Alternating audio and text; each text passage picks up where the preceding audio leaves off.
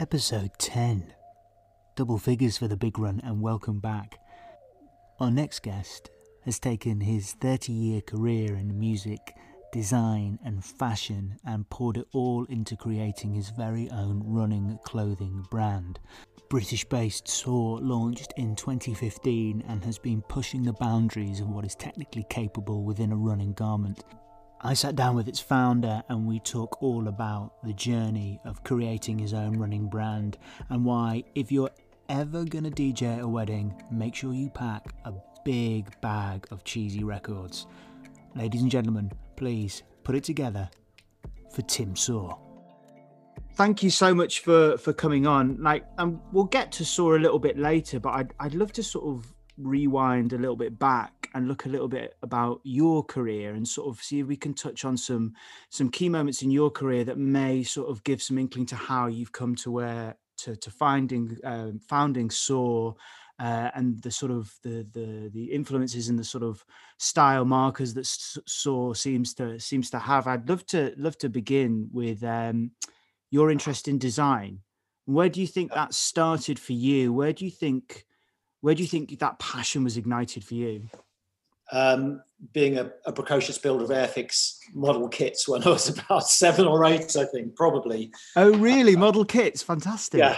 Yeah. I think so. I mean, I think if I look back, with the benefit of hindsight, it seems that was the point where the idea of making something, be able to create something, although a kit in this case, be able to make something and make it with your own hands and paint it and do all of that stuff. So that concept of bringing something in, something from nothing into something, I would say that's where it first came from.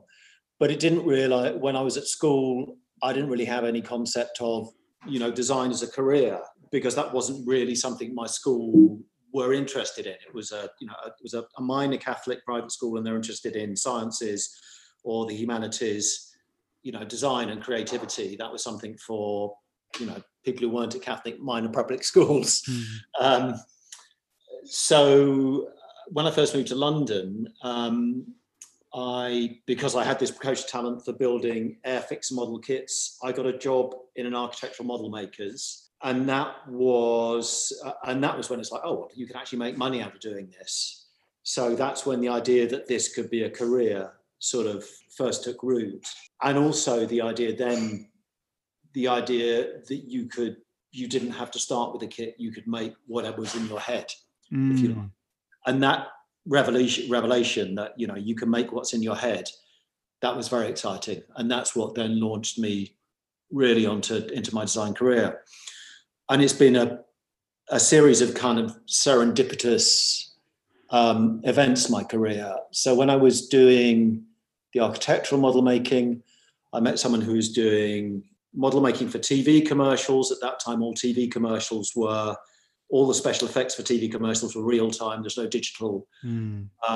So I fell into doing that, and that had a much more extensive workshop facilities. And so I started making furniture for my flat, just because of all these amazing techniques. The really interesting thing about the kind of special effects thing is you were given a brief, but you weren't given any way to get to the result that you wanted, that was required, rather. So the route that you took was all, you had to make that up totally. And so, I'll give you an example. There was a TV commercial which was for a non-dairy product, and they wanted a close-up of a pat of butter with a knife coming down and taking a scoop off the top. Now, that all had to be done at 10 times life size to be able to get a close-up from it, with a refrigerated in a surface in this pat of butter and an articulated surface underneath the pat of butter, so it would curl a beautiful scoop of butter. So that was really interesting problem solving. And I think there's a lot of analogies in what I do with running clothing about, what's the problem? You don't have any preset route to get there, you've just got to solve it. I started making furniture, and I was, again, another moment of serendipity. I was asked by Neville Brody, who was the best graphic designer of the time, still is one of the greats, to design his studio. And this was when he was doing the Face and Arena magazine. So I did the interior design of his studio, and that was at the same time that Apple Mac was shipping the first computers out to designers around the world to try and get them to shift onto computer-aided design. Which were these the iMacs with the square box ones? Tiny little square boxes. Oh, basically. right. Okay. So when it was in its infancy, right. Really early days. Yeah, this was in the early 80s. Mm. So I set up an interior design business with Neville and his partner Fway.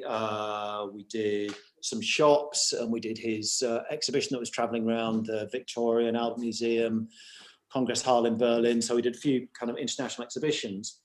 And at the same time, I started tinkering on these computers that were in the office to teach myself the basics of graphics. Mm. Was this because you're talking a lot about, you were working in Airfix models and working in the adverts and stuff like that. Was this then working with Neville? Was that your first time where design was starting to meet with like artistic endeavor as well? Yes. Was that when the concept of like, this could be an art form was starting to also ready, or had you already done some previous work with art, or was this the first time it was starting to begin? When I'd started making furniture, which is what led me to being commissioned to doing Neville's studio, that was the first time where, I can make what's in my head and I can make something that's unique as well. So that was the first time when the kind of, the artistic endeavor, if you like, was manifested.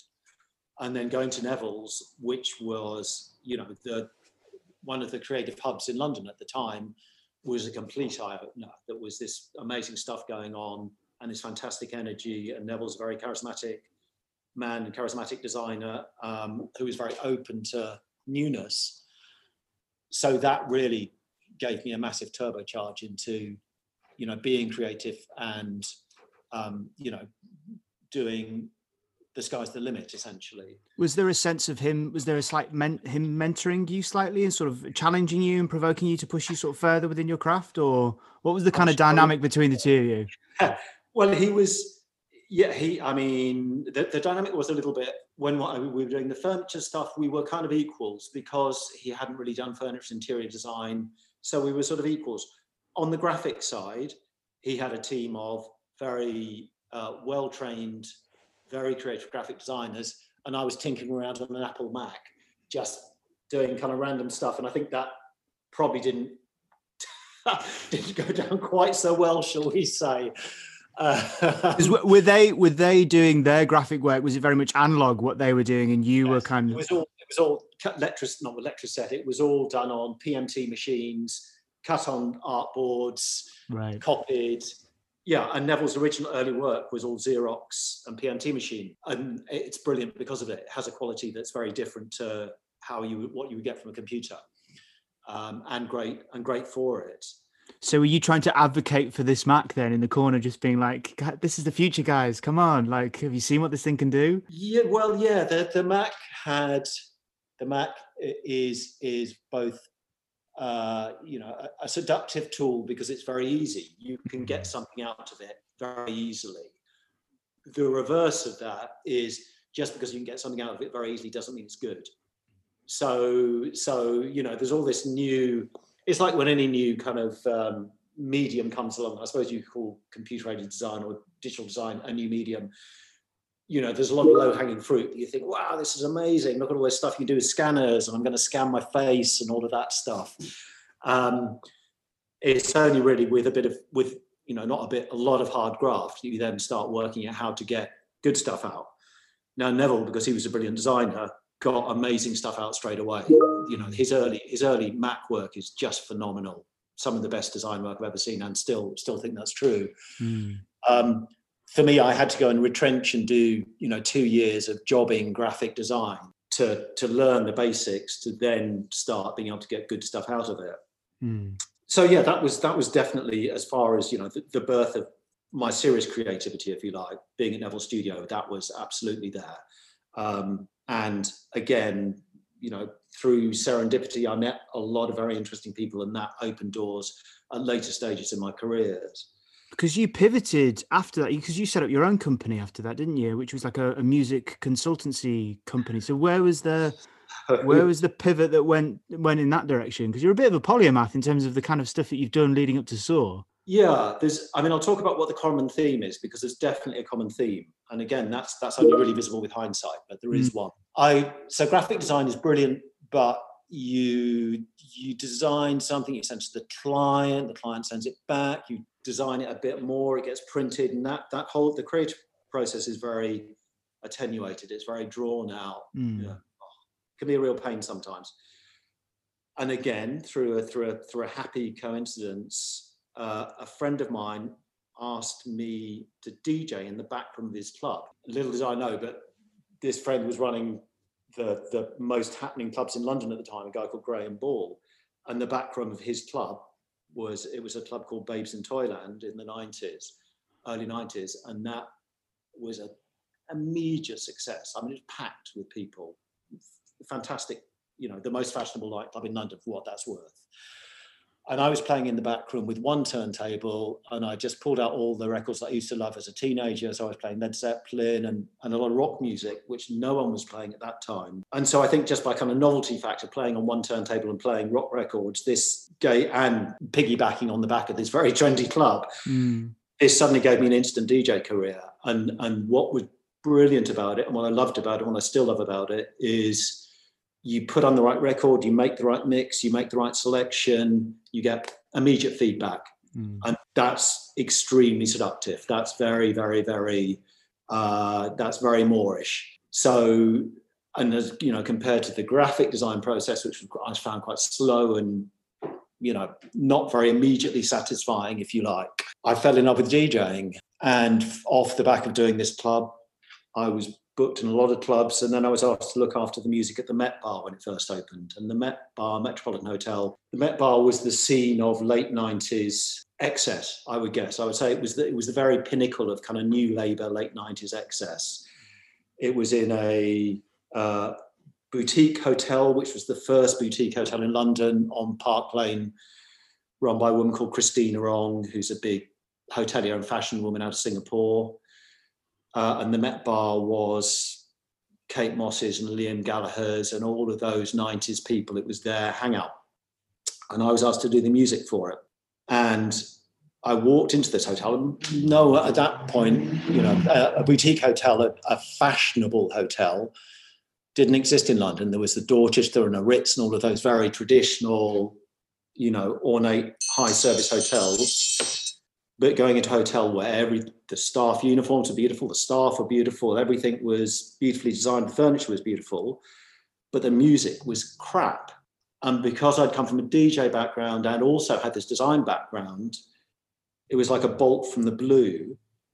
These boutique hotels are going to become a thing. And if they're going to become a thing, they're going to need someone to design their music for them in the same way that they've got someone to design their staff uniforms and their furniture and their wall decor and their menus. And it was a complete moment of revelation, which was also true. So I was asked to do the music there and look after all the DJs there, and then I asked. So in terms of that, sorry to jump in, I'm just fascinated by. So you're curating the music for the hotel. So when you're putting together that playlist, I suppose if you're constructing a playlist for 24 hours within a hotel, are you considering sort of the music that's on in the background in the morning when breakfast is being served, or what's going on sort of at lunchtime, or what kind of ambience you're trying to create as you move towards the evening and perhaps sort of more livelier hours of the hotel? Are you trying to paint a musical picture over a period of 24 hours? That's what you were kind of doing with your curation. Yeah, absolutely. And that's quite a usual concept now. At that time, it absolutely was an usual concept. You would have the idea, you'd have background music, piped music. That sort of lobby music that we kind of, music. The idea of actually treating it as a kind of design form, if you like. No one was doing it. And these hotels and bars were absolutely the place where they had the money to afford to pay for it, if you like, which is obviously an issue, and also the mindset that they wanted a very beautiful, controlled environment. So this fitted in with, this synced with their picture of what they thought hotels should be about. And were there specific tracks that you would like earmark for specific things that you were trying to? Absolutely. To target for evening or stuff in the morning? Was there sort of a particular genre or an artist or something that you would zero in on for a specific goal that you were trying to create? Yeah, absolutely. And it wasn't really, I've never DJ'd one genre and I've never programmed music to one genre. absolutely mix all genres. One genre of music all the time is dull as dishwater. But you for sure, I work by mood, and you can be an up tempo, or you can be down tempo, and that can work both in the evening and the morning if the mood is right. So it's very much about what the right mood is and how you mix those different moods together. And if you do it well, and it's really not easy to do well, it's very, very easy to do badly. It's not easy to do well. If you do it well, then it's brilliant. Is there a sense if you're doing it well that it's imperceptible, the effect that the music is having to a certain extent, because they're enjoying themselves so much that if you were to drop an absolute clanger, they'd be like, what's this music? That's the kind of effect you're going for? Yeah, absolutely. Yeah. And I mean, more so in the morning, in the morning people are in a sensitive state. They've just got up. So you want things that aren't going to impinge too much, but it can't be bland. Through to the evening, afternoon and evening, then you can be much more adventurous, and you have to be there has to be some grit in the oyster, if you like. It can't all be too much the same. Everything can't be too lovely the whole time. There has to be a bit of dissonance in there, if you like. But that balance is hard to achieve. It's easy for DJing because you can read the crowd, and you can do it spontaneously. To pre-programming it is hard, and I charged a lot of money for it, and I did it well for a number of years. It got very boring after 6 or 7 or 8 years, and in the end, I'd much rather have silence, frankly, now, because it's become such a kind of cliched thing. But at the time, it was something really new, and I got a lot of work doing it, and it was really interesting. And do you still DJ? Is that still part of your life? A tiny bit. As I've become older, I've become much less tolerant of crap requests. zero sympathy. I love it. I'm not playing that, not in a million years. Yeah. I think is the normal answer. So definitely sort of no wedding DJs, or you'd never been sort of drafted in to do that kind of thing? I have absolutely done that in the past. Right. I don't know how much detail you want to go into. I've got some real horror stories there. But, oh, go on, please. If this is not encroaching too much on your time, but if you've got any delicious stories, I'd love to hear them. So the best wedding horror stories. People have difficulty if they see a DJ who's playing a certain type of music to a crowd very well. If you're a good DJ, you can pretty much play within reason any sort of music to any crowd. If you play it well, you can create a great atmosphere. And at this time, I was playing a lot of mostly kind of jazz dance stuff. I guess this was 98, 99, something like this. And a woman rushed up and went, "I love what you're playing. Come to my wedding. Come and DJ." And at this stage, I hadn't done very many weddings. So I didn't know, obviously, for a wedding, just ignore everything anyone says and take a massive bucket load of cheese. So I took my jazz dance record boxes, and the wedding was in a chateau in the middle of Belgium, miles from anywhere. Got there after a pain journey with a local taxi driver trying to find a place, couldn't find a place for hours, and he got there at the last minute. They were having the wedding supper, and normally I would expect to go and sit on a table with someone, with the minor guests, and they went, "Oh no, go and eat with the servants in the kitchen," which put it off to a bad foot. Anyway, after supper, the host came down and said, "Okay, let's start with ABBA, because ABBA's absolutely our favourite, and keep with the ABBA for a while, and let's just see where it goes." And with no backup, absolutely no backup except jazz dance. So that was a very, very, very painful 4 hours of the bride and groom absolutely hating me, thinking I was deliberately trying to stymie their wedding. So yeah, because obviously before the age of streaming and Spotify, where you could just get anything. CDs, no, it was all vinyl. Yeah. So what did you do? Did you just play what you had and just kind of take the flag? I played, yeah. Brilliant. Oh, brilliant. That's so funny. I do love the idea as well of you know, having been thrusted to eat with the servants, that you may have Yeah. rebelled as well and just maybe put on like white noise or something for the Well, evening as a yeah, I kind of kind of a felt like it. I have to say, I did think that was pretty. Anyway, so the moral of that story, I have played weddings since then, and always take a massive bucket load of cheese with you, because it's going to oh, be needed at some point. always have the ABBA in reserve. Um, Exactly. Brilliant. Oh, hilarious. So you did that, your music consultancy, for sort of 6, 7 years, started Yes. to grow a little bit, a bit sort of tired of it. You kind of got what you'd needed out of that sort of creative endeavor. So what was the next kind of shift for you then? Because there was a menswear brand as well before Soar Running. You did a whole menswear line. Was that straight after the music consultancy, or was there Happened, something in happened in parallel. So I was still DJing and loving it, and this is where Mhm. the kind of the sport bit comes in. And still in the music consultancy, and still loving that at that time. But I'd always, fashion had always had this kind of siren call to me, I guess. The music business and DJing had given me enough money to indulge my whimsical desire to get involved in fashion. And again, because, and again, looking back at my career, it's all these connections actually have made perfect sense. I've been doing a lot of catwalk music, so I met a lot of fashion designers, and so I knew I could get the connections to get stuff made. I knew I could get the connections to get a product out the door, if you like. Hmm. So I launched the menswear label in parallel with doing the music business and DJing still.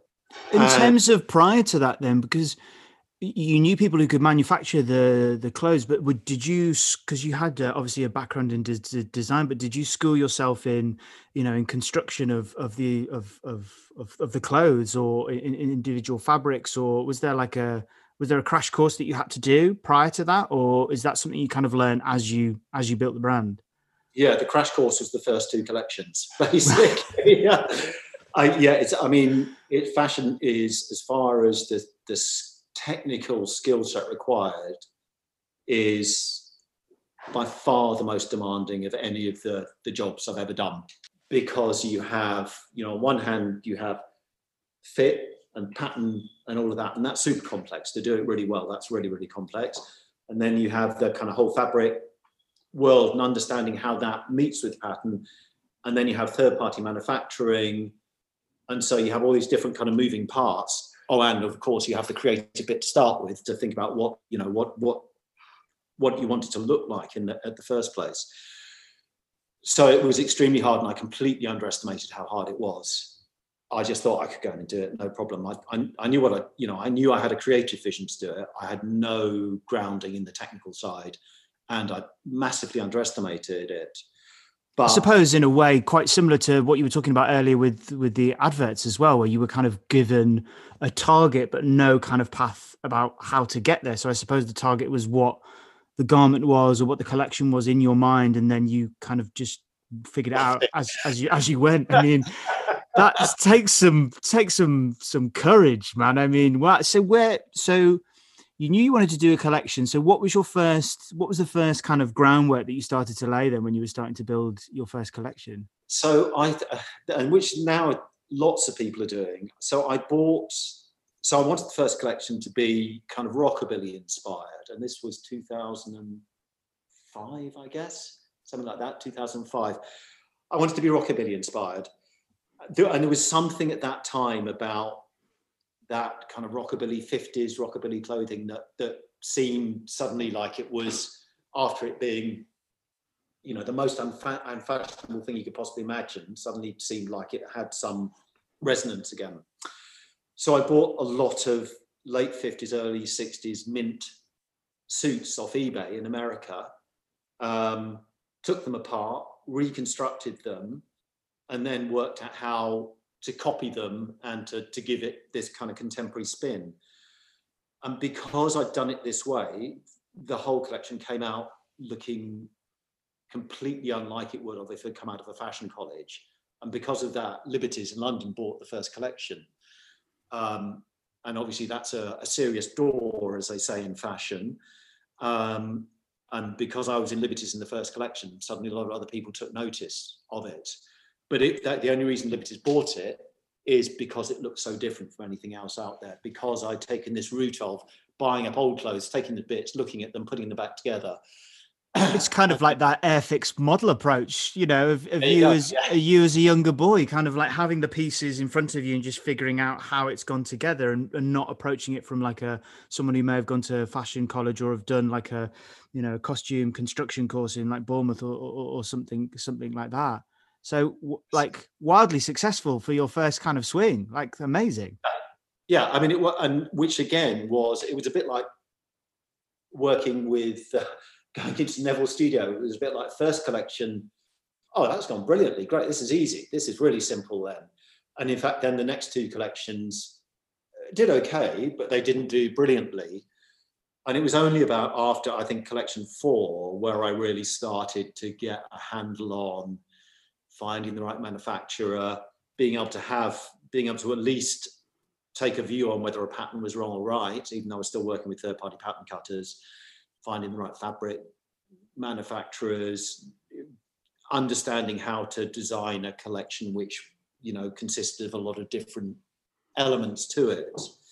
I suppose just jumping in there with that thing about patterns. So obviously not being well versed in the fashion world. So were you drawing what you wanted the pattern to be and then handing it over to the third party so that they could put together the technical aspects of the pattern that then would be cut? And that's why they weren't necessarily meeting what your expectations of the design were. So it's that back to that creative process with the adverts again, where you're kind of having to filter through different parties. Was that a bit of a frustration for the process? Exactly. So if you have a kind of picture in your head of, and then you can draw it. But with fashion, it's quite hard to draw the precise fit of a garment. You can draw the mood of a garment, but it's very hard to draw a precise fit. If you're then handing it on to a third party, they're putting their interpretation on that drawing, and therefore you get a garment back. Now, initially, my pattern cutting wasn't good enough to be able to work out what needed to be done to get it to fit like I wanted it to fit, if that makes sense. And that's, you know, generally okay. I think that's probably true of a lot of fashion designers when they first start out. You know, you evolve and you understand and you grow the business, and you know, you grow your skill set. And also it can be a strength. And I think, and I've seen this in music. You know, there's lots of bands who try and copy someone's sound, and they copy it incorrectly, and they come up with something really interesting, much more interesting than a straight copy. And because I tried to make something and there was a number of errors, if you like, in the process, the end result was always something quite unusual and quite different from what was out there. So it did get attention, and I got taken on by a fast-track mentoring organisation called the Centre for Fashion Enterprise, which is very closely connected with the British Fashion Council. And then I was showing at London Fashion Week. I won, I don't even think the British Fashion Council know this. So I was awarded the BFC New Gen Award against 2,500 of the most promising students, MA students and BA students. I won that at 50, at the age of 50.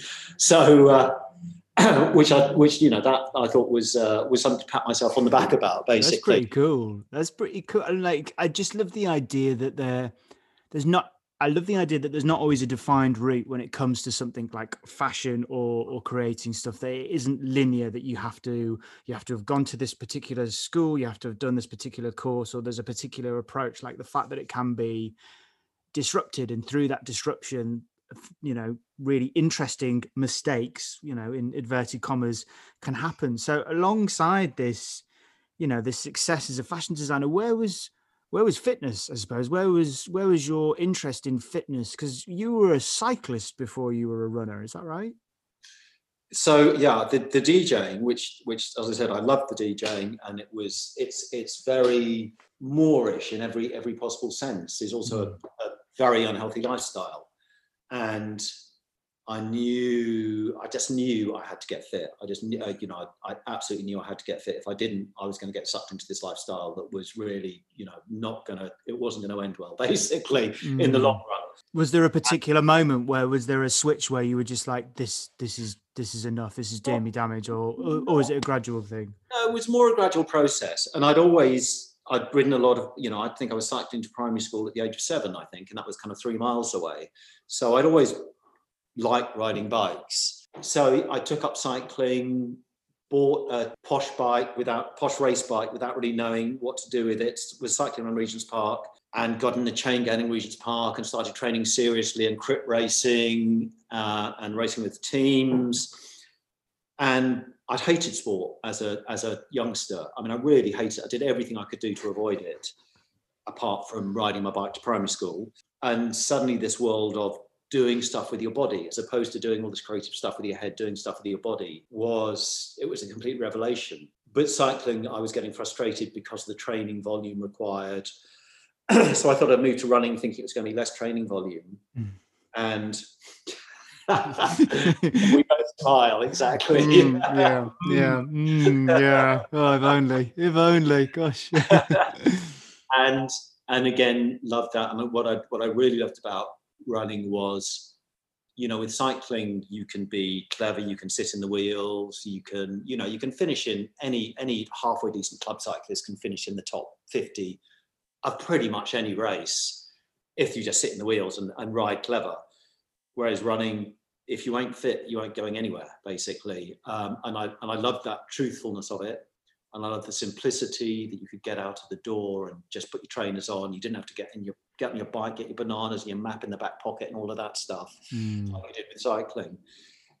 So I guess I started running certainly seriously when I was doing fashion, and just when kind of DJing was tailing off.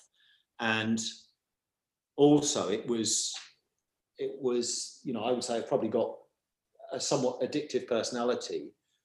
And it was suddenly this very positive addiction. You do this thing you want to do more of, and it's great for your mental health, and it's great for your physical health, and it gets you out in nature.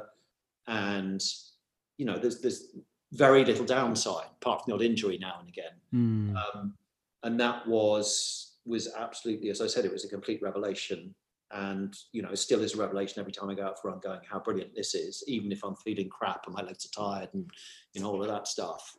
Never two runs are the same ever. It is, right. Exactly. Yeah.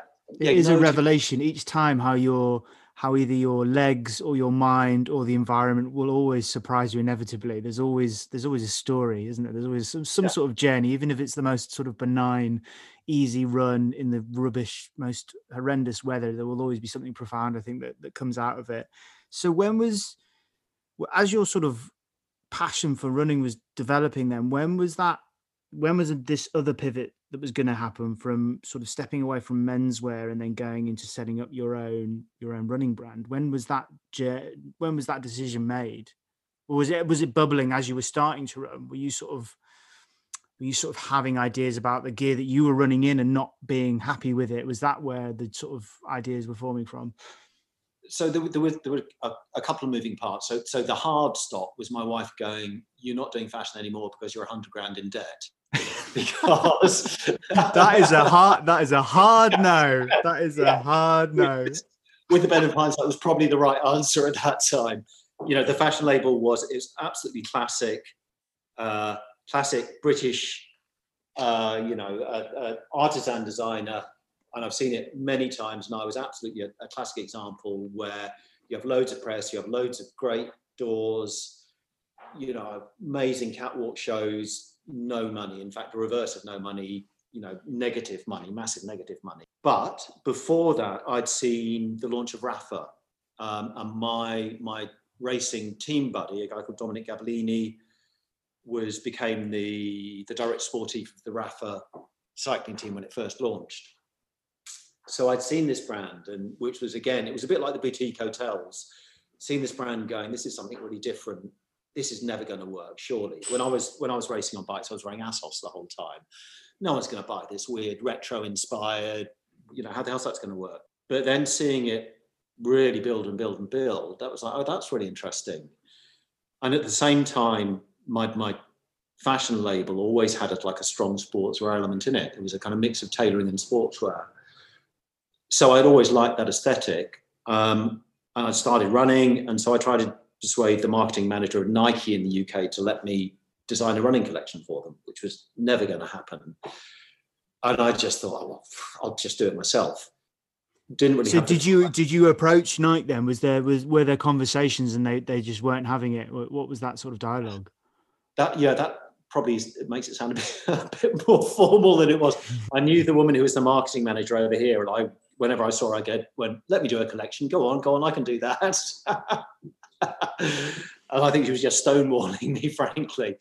So yeah, it was a very informal conversation. But I absolutely, if she'd said, yeah, I would completely have done it. Absolutely. So the fashion, I suppose, good in a way that pushed you back to actually then ultimately having something that you had complete ownership over, that there wouldn't have been those layers of filtration that you perhaps would have had with Nike that you maybe have encountered previously in your career. You were then able to have total ownership over this thing that you wanted to create. Totally so. And it wouldn't have been a good collection either, now knowing what I know about from Soar running. It wouldn't have been good. It would have been, it would have been something, but it wouldn't have been good running clothing. So absolutely, again, with benefit of hindsight, that was a bullet dodged there. So yeah, the fashion label was winding down, and I had a chance. Well, it was a chance meeting. I had a family dinner, and my cousin was there, who's a financier in the city, and a runner also, and a close family, obviously, because he's my cousin. And we got talking, and he said, well, I'll finance a running brand if you want to set one up.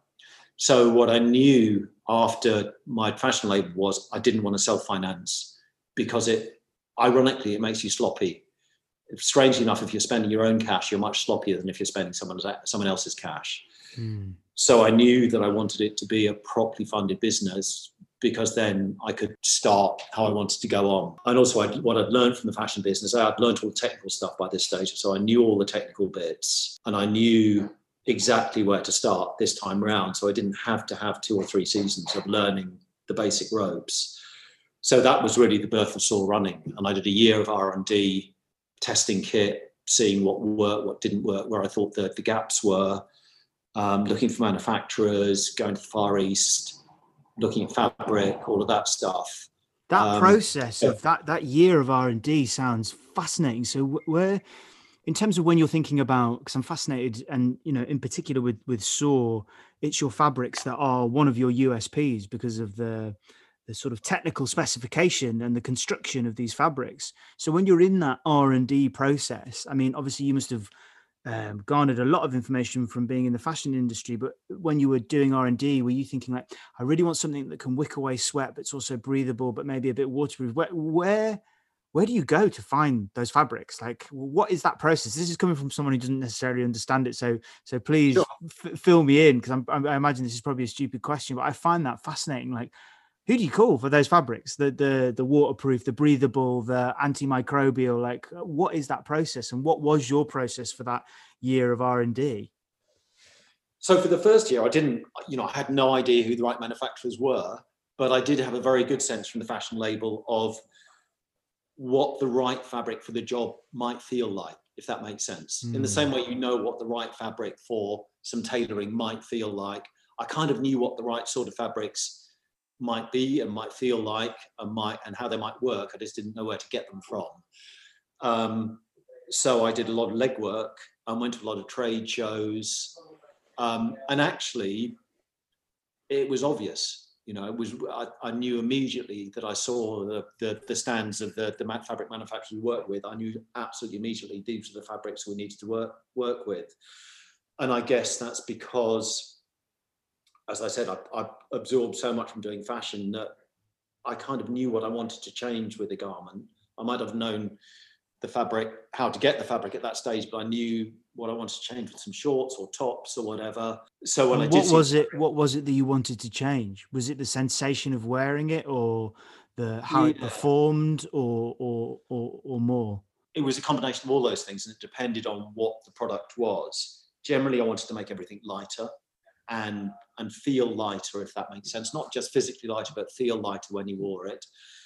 Generally, I wanted to make things more breathable, because breathability in winter kit, it was particularly winter kit that was crap when I was testing other manufacturers' products. Summer kit, you can make gains, but those gains are relatively small. Winter kit, there's huge gains you can make. So I knew what I wanted to, breathability and comfort issues. And also I've been doing a lot of cycling before that, and I've been wearing, a lot of ASOS clothing, which is at that time was very good. I think it's gone a little bit off the boil, but at that time was very good. So again, I kind of had an idea from cycling what might work in running. And I would say generally cycling was a bit ahead of running clothing at that time. Well, that's why I was going to ask, was there more of a, at that time, and there certainly is now, is there more of a focus on sort of real cutting edge kind of technology in terms of the clothes that they were wearing in cycling compared to running? Absolutely. But we're bringing that to running. It's all I can say. Zing. No, absolutely. So that process then, I mean, so were you secure in, you were R&Ding, were you also securing sort of your first investors as well, and your financing as well? Were you going out and were you pitching what you thought Soar was going to be to people, and what were you presenting to people if you were doing that process in terms of, acquiring funds and investors and stuff? So the shorthand we used, and I'm ashamed is the wrong word. I'm slightly embarrassed to say, I should say, is we're the RAF of running. And in fact, we're completely not the RAF of running. We're something very different, which I'll maybe tell you in a minute. But that was the shorthand we used with investors, because the investors at that time knew what Rafa was, and Rafa was at that point was growing very rapidly. So that was how it was pitched to investors.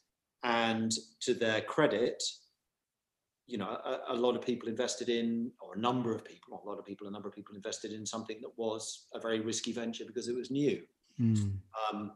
And at the same time, government investment tax breaks means it is relatively easy and tax effective to invest in startups. So that made it a bit easier as well. So that's how we pitched it initially. And that's probably, to be fair, that's probably kind of what I thought it was to start with. It's only really in the last 3 years that I've realized it was something quite different to rap. And what was that journey to learning to what you think Soar is now compared to what you thought it was when you launched back in, was it 2015 you launched, wasn't it? Yeah, 2015. So I thought it was a running lifestyle brand, and it's not. It's a pure performance running product brand. And it's all about the product. And if you have to rely on lifestyle, no, that's not fair. If you have to rely on lifestyle, a number of brands rely on lifestyle, and that's part of their story, and people can buy into that, and that's great. Soar is a pure product brand, and it happens to have, a true and pure belief in the primacy of running at the core of it, but it's all about the product. And what was, so in terms of beginning with the product, so after you'd secured the fabric and you'd got all the patterns and you started testing, like the first time the product arrived in your hands, what was that like? That first seeing all of that hard work? Because you had a year of R&D, then you started to finally get your hands on some of this kit that had been in your mind. What was that like, that sensation? It was, oh shit, they've made all the t-shirts 2 sizes too large is what it was. What? So, oh my God. So your first thing is the t-shirts just around, they were 2 sizes too big. I mean, 2 sizes too big. Because how does that happen? Fuck. Yeah, that's what I said when it came up the box. Yeah.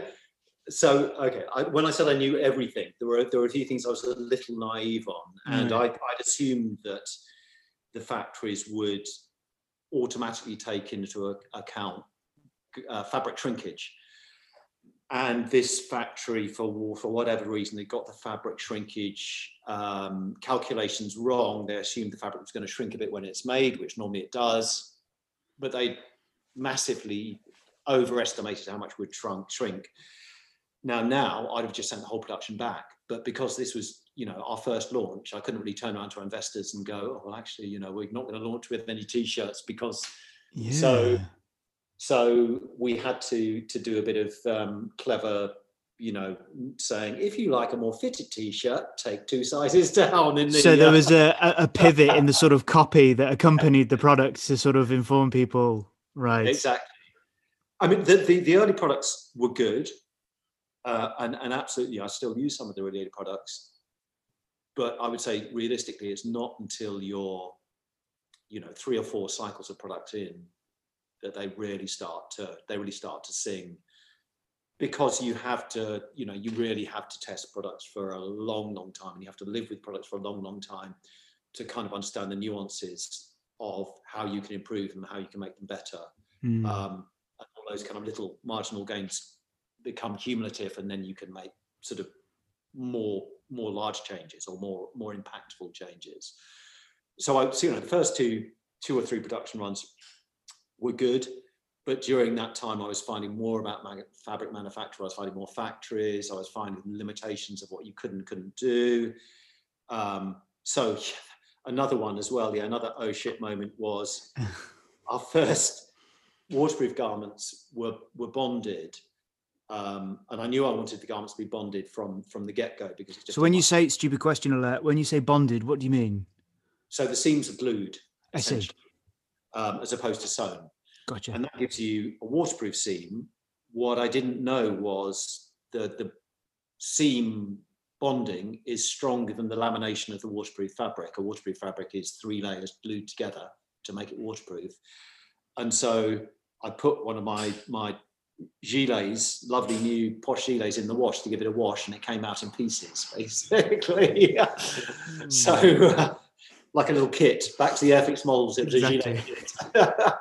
How am I going to stick this one back together? Yeah. So there was some rapid copy changing, saying, hand wash this garment, please. So yeah, you make a few mistakes and you refine the product. I'd love to know a little bit more about that cycle that you were talking about. When you talk about the cycle of the product sort of, shipping out for its first order, what is that cycle? Where does the genesis come from? Where I can almost assume, I think I know where your ideas for running kit come from, but where do those ideas sort of strike you? And then what is that process to people clicking on it on the website and getting it delivered to their doorstep?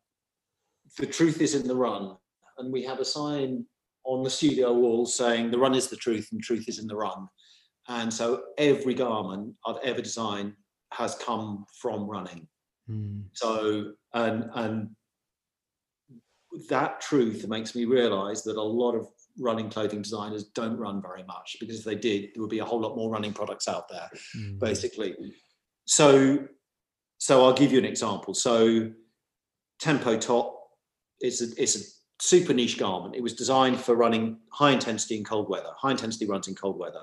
It just occurred to me, well, of course, everyone is going to need a top for doing their tempo runs or their sessions in cold weather, and it better be close fitting because you're running fast, and it better be super ergonomic because you're running fast, and it better work next to the skin, but it better trap a little bit of heat as well. So that was the kind of the inspiration for the garment, from running tempo runs in cold weather when it was really chilly.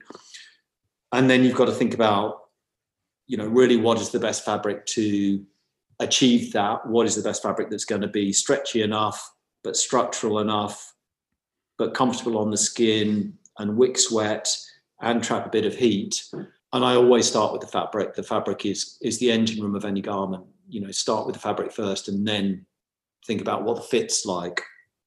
So with that garment, I did a lot of testing with thin woven fabrics, but they were flat, and they were okay until you got sweaty, and then they started to become quite clingy and quite uncomfortable. So then we had to go and look for a similar fabric, but with a kind of 3D structure to the weave. With a bit of toing and froing, we found a very thin fabric with 3D structure, which wick sweat, but also as a kind of byproduct, it trapped a little bit of air, so it gave you a bit of warmth as well. So it kind of ticked those 2 boxes at once. Then we pattern cut it, so that the pattern cut for that garment is quite unusual. It's a semi-raglan sleeve, and that gives you so in tailoring, it's all about the armhole in tailoring. If you've got a really good armhole, that gives you a really good fitted garment. And it's the same in running garments. It's all about the armhole in tops. So when if you you can say get armhold, what do you mean exactly? the fit of the armhole of the garment. Oh, I see. I see. So if you want a garment that has lots of mobility in it and is close fitting but comfortable, you have to designing the armhole and getting that right that's where all the work is basically. And so designing this garment with a semi-raglan sleeve gave you a very comfortable, close-fitting armhole, which meant that the rest of the garment could be close-fitting without being restrictive, combined with this woven fabric with this kind of 3D weave to it, makes it a super comfortable garment that's very light and exactly doing the job it was designed to do, which is running sessions and tempo runs in cold weather. The next part of that is communicating that to your customer, because there wasn't really a product like that on the market before. So, and that can be slow, definitely we have some products, and the Tempo Top was one. It'll sit on the site for 12 months really before it starts to get traction. And I think there's a few reasons for that. It's not cheap, and people need to think about spending their money, rightly so they need to consider it a bit. And it's a new class of product, if you like, so they've got to think about that a bit, and they've got to be quite committed runners, because they've got to want to run tempo runs and interval sessions in cold weather. Yeah. So that's already a fairly committed runner. So all of those things I kind of think filter down the funnel of potential customers. But then when people do get it, they'll realize that you have a kind of mindset about how you approach a running product, which means they'll feel very confident about buying other products from you. So I see our most niche products as the products which are, the real gateways into the rest of the brand. Because if you understand why they work, then you can have confidence that the more simple garments are going to work as well. And you describe, and your products very much are premium in their price point and in how they are pitched to the people who are potentially buying them. And I think, were you worried when you were starting out the business that you thought when you're competing with the kind of the big behemoths of running clothing, that you might potentially shoot yourself in the foot doing that by sort of pricing them at too high a thing? Or did you feel like because of the technicality of the fabric and the real considered design that was going into that, warranted and justified, and rightly so, having run in some of your garments, the price that you charge for them? Well, I was coming from selling £1,000 suits, so to me this was like all it's all 100 quid's a bargain. It's a bargain. It's a bargain. But really, so it's a question we discuss in the office a lot. And at first, I didn't really think about it. As I said, I came from fashion, which everything was crazily expensive, so it didn't seem expensive in the big scheme of things. And as I said, when I was a cyclist, I'd always been buying ASOS clothing, which was a similar sort of price point. But now, when we really think about it, that's what the products cost, and we don't make a huge margin on them compared to your mainstream manufacturers, your Nikes, your Adidas. The margin we make is far less than they'll make on a product, because we're selling direct to consumer, so we don't have a kind of double wholesale margin and a retail margin. Those are what they cost. I want to make the best possible running gear I can make, and to make the best possible running gear I can make, that's what it costs. And there's plenty of cheap options out there for people that want to buy it, and that's absolutely fine with me. And I also think that, and the other part of that is, I would say this, wouldn't I? But I think it's also true. In a era where there's far too much cheap crap around, I'd much rather be selling a high quality product that's absolutely fit for purpose, rather than a cheap throwaway product. And that's part of the reason why we never discount. We don't discount for exactly that reason. We're not in the business of pumping out stuff for the sake of it on cheap margins, for a discount, rather, on a discount model. And I think that's interesting as well to think of, and especially because of the kind of people, that perhaps you're pitching your products at, people who are maybe a bit more serious about their running, to think of your running wardrobe in the same way as perhaps a stylist would think of a male wardrobe, as you have your pieces, don't you? You have your select pieces, your maybe a jacket, a suit, or whatever that you wear for specific occasions, formal or informal. But if you're a runner, you kind of have that mindset to your kit, or maybe perhaps you should, or there's an argument for having that mindset towards your running kit, that you have your winter training gear, you have your tights for speed sessions, or you have your race shorts or your race singlet, and those are your key pieces that are part of your arsenal as a runner that you deploy at specific times for specific occasions. So I think there is a match in that, and I think with the price thing, I think people value what they pay for. And if they're paying for a premium thing, and if it is a good quality thing, I think people will feel justified. And I think the idea of having something that will last, I will always pay through the nose for something that I think is going to go the distance and will last. And there is value, and there is a real, I think that's a fantastic thing to have. I think, like, a big believer in brands that have, like you'll have your 100-mile promise that comes with a product. I think if a product can vouch for itself by having an insane guarantee like that, I think it's something worth at least considering. Don't get me wrong, like, you don't want to say like you can't buy, cheap running clothes or whatever else, but I think there is definite value in what Soar is bringing to the running market. And how do you see yourself in the running market? Do you see yourself as an underdog, or do you feel like you sort of stand apart from the other kind of running brands? That's an interesting question. So I would say we have the opportunity, and we could always crash it into the wall next week, but let's hope we don't. We have the opportunity. Come on, Tim. Come on. To make the best running kit on the market, bar none. And the reason for that is because the big brands don't even sell their elite running kit. There's no Nike Vaporfly clothing. They don't sell their elite clothing. God, maybe they're going to start selling when they hear this. so none of the brands offer their elite kit, as far as I know, to everyday runners. They don't retail it. So there's that fact. And then the second fact is, for all of the big manufacturers, shoes is where they're making the money, Head and Shoulders shoes, and apparel's a tiny portion of that. Now, if we can be a small apparel specialist, that can still be a very big business. I really genuinely think we can make the best running apparel on the market. And I think as well, there's less of a focus with apparel and performance from the other brands as well. Like, you have, like, Nike, obviously, it's the Vaporfly, the Alphafly, all of it seems anyway, all of the R&D and the sweat goes into what's on the feet, and kind of everything from the knee upwards is kind of an afterthought. Yeah, I think that's absolutely right. Or if it isn't an afterthought, we don't know because they're never selling it.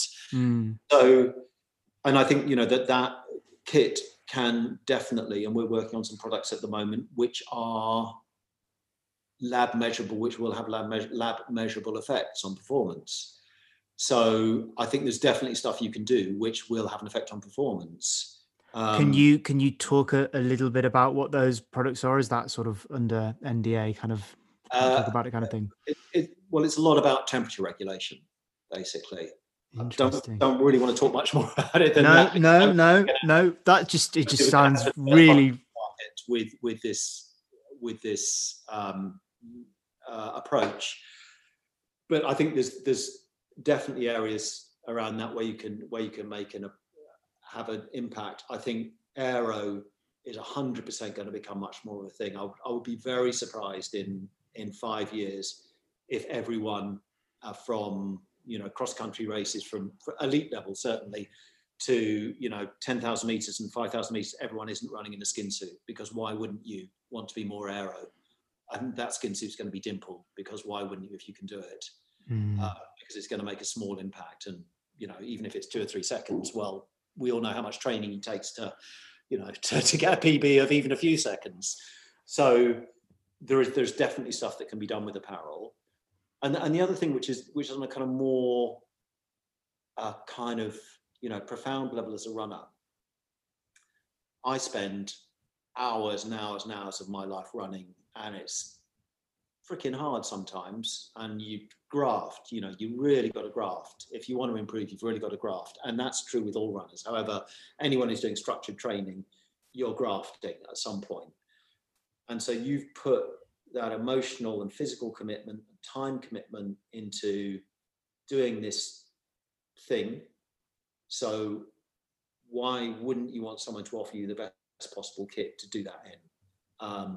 Because it's a really important part of your life. So that's also part of the mindset of the reason why I think we're unashamedly about producing the best kit we possibly can. And absolutely, like, I mean, we talk about. I was talking to another guest about Strava and the metrics that Strava shows you, and it also shows you the amount of hours that you've spent training in a week, as well as your mileage. And obviously, the mileage is often a good indicator. But you look in a heavy block, and you're spending 8-9 hours, a week. That's a full working day. It is, that's a 9 to 5 shift, and people are putting in, I'm sure you can attest, and people listening can attest, you put in some serious shifts during a week, 2 sessions, a long run, whatever it is. You want to be in something that's comfortable. And, especially over the marathon distance, a minor niggle on a seam at mile 2 can become an albatross around your neck by mile 22. So it's important to be in something that you enjoy being in. I have got something I can show you. Brent, talking about marathons. Oh gosh. New and exclusive. Oh, go on.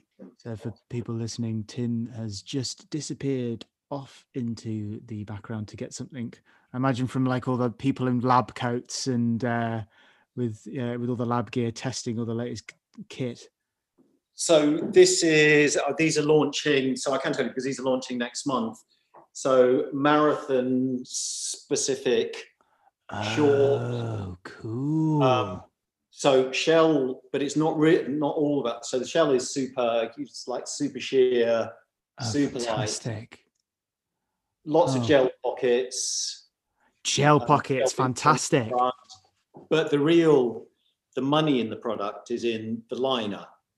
And that's obviously if you're running long miles, you need a super comfortable liner. So this liner has been built from the ground up, and it's really different to a normal liner where in a normal liner, you have the kind of gathering on the leg, on the hem there, and the fit is controlled by that gathering. And so that elastic gathering on the hem needs to be reasonably tight to control the fit of the liner, which is the classic cause of chafing, etc., etc. So this liner is a shaped liner, unlike normal liners. So it's got like a cup for your tackle, and then which means you have to have much less tension around the leg opening, and that means you can bond the front leg opening seam, so it's super flat. So you've got none of that. Normally on a shorts, you have like a sewn. Oh yeah, no, they catch me out all the time. It's serious on a long run. It's a serious point of irritation. It's just totally flat because you've got the shaping at the front. You can have that, and the fabric is infused with aloe vera. So it's a bollock lube is our technical.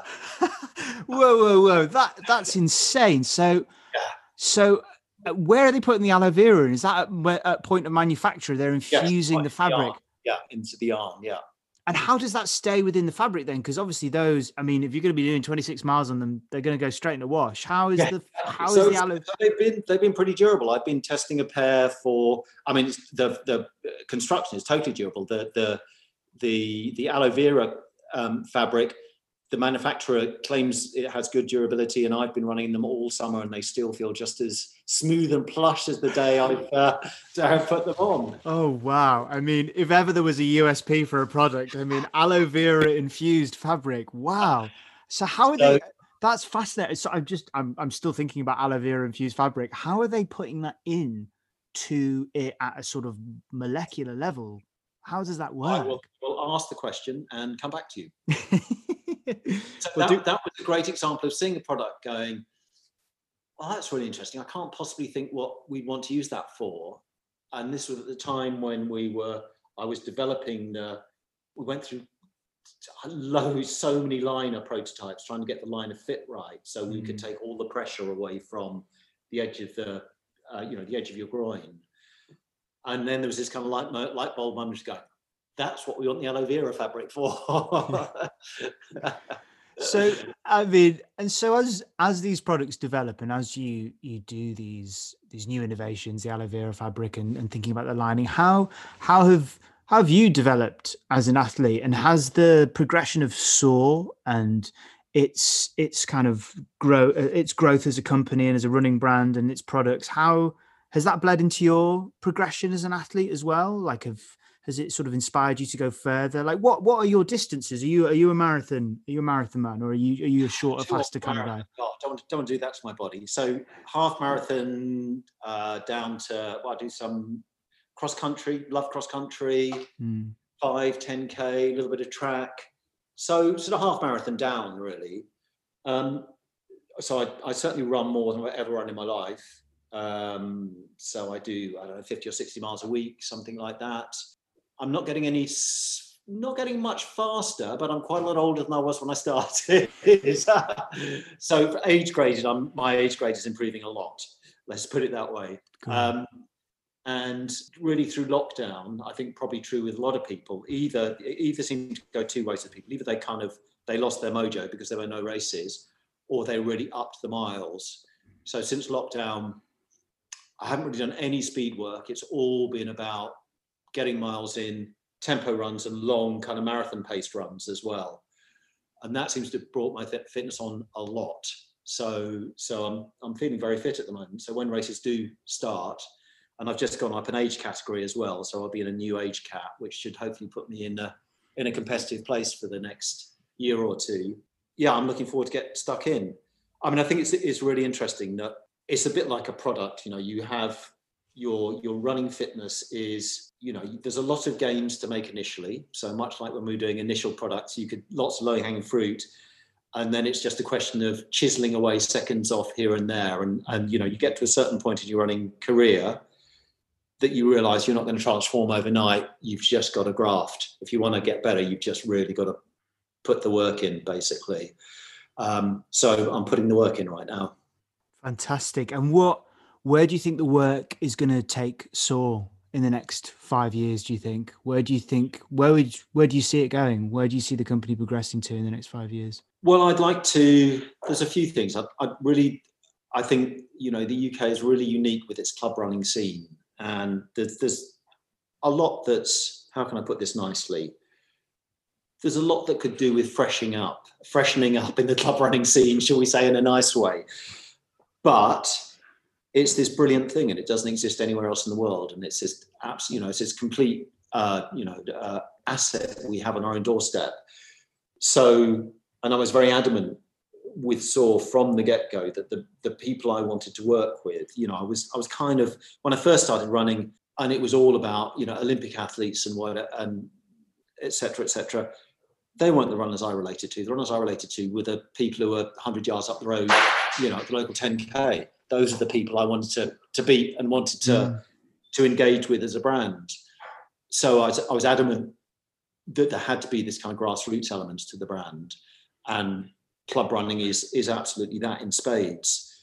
So we do a lot of bespoke Soar race vests for clubs now. I think we've got 35, perhaps more so clubs now running in Soar race vests, and I'd like to engage more with clubs as well. At the same time, I also would like to act as a bit of a bridge between the more kind of crew-based running, if you like, which is definitely a big thing in the urban world. And I think there's a lot of very committed runners who don't feel like club running is for them. And I understand why. So I think there's something interesting in being somewhere in the middle of those two places. Product-wise, so much to come. I mean, we've only really just started developing our own unique fabrics that are totally unique to us, and that's going to go on. We've got this new area we're looking at into temperature regulation. We'll be spending much more time in wind tunnels and in labs over the next few years, you know, and launching women's again. I would think probably, hopefully, spring summer 22 women's will launch, and then that's a whole new world of more stuff, very different. So I won't be developing that. There will be a woman developing that, because I can't develop it because I'm a man, if you like. So yeah, there's lots more to come. So exciting. And for you personally as a runner, are there PBs that you're hoping to sort of smash? Are there races that you particularly got your eye on next year? Or, obviously COVID dependent and everything going ahead. So, well, I was hoping, cross country. I was feeling good for this season. I was hoping to be, in the top 5 for my age cat in the Met League, averaging that. And I certainly should have been able to do that relatively easily. I'd certainly smash my half marathon PB if I ran one today, because I'm beating it in training at the moment. So there's nothing really specifically. Just like any runner, any race I'm in, I'd like to beat my PB. But I'm also aware that can also be. I think that can stop a lot of runners from racing. The idea that you have to be fit enough to beat the PB before you go racing. And cycling's not like that. In cycling, you just turn up and you go racing, and some days, to quote Geraint, some days you're the hammer, some days you're the nail. And I think I'd like to do, having missed it this year, I'd like to do quite a lot more running and not worry quite so much about whether you're in great shape or not, but just go in and get stuck in, basically. And that is a brilliant note to end our conversation on, just going out there and getting stuck in. Tim, thank you so much for sitting down with me and for telling us all about your career and all about Soar Running and being a guest on The Big Run. Thank you so much. A pleasure. A big thank you to Tim for taking the time to chat there, and a sneak preview of a new product coming out soon. And I do not doubt for a second that Soar is going to be pushing the boundaries in terms of some of the other things they've got up their sleeve in the next year or two. Next week on The Big Run. And this year on 2 knee replacements, and at 81, I was running 25 minutes for 5K. Unbelievable story from an unbelievable guest coming up next week on The Big Run. As always, you can follow us on Twitter at The Big Run Pod or on Instagram at The Big Run Podcast. And you can follow my very slow return to running on Instagram at Danny Runs Some. And as always, if you're able to, get out there and get running.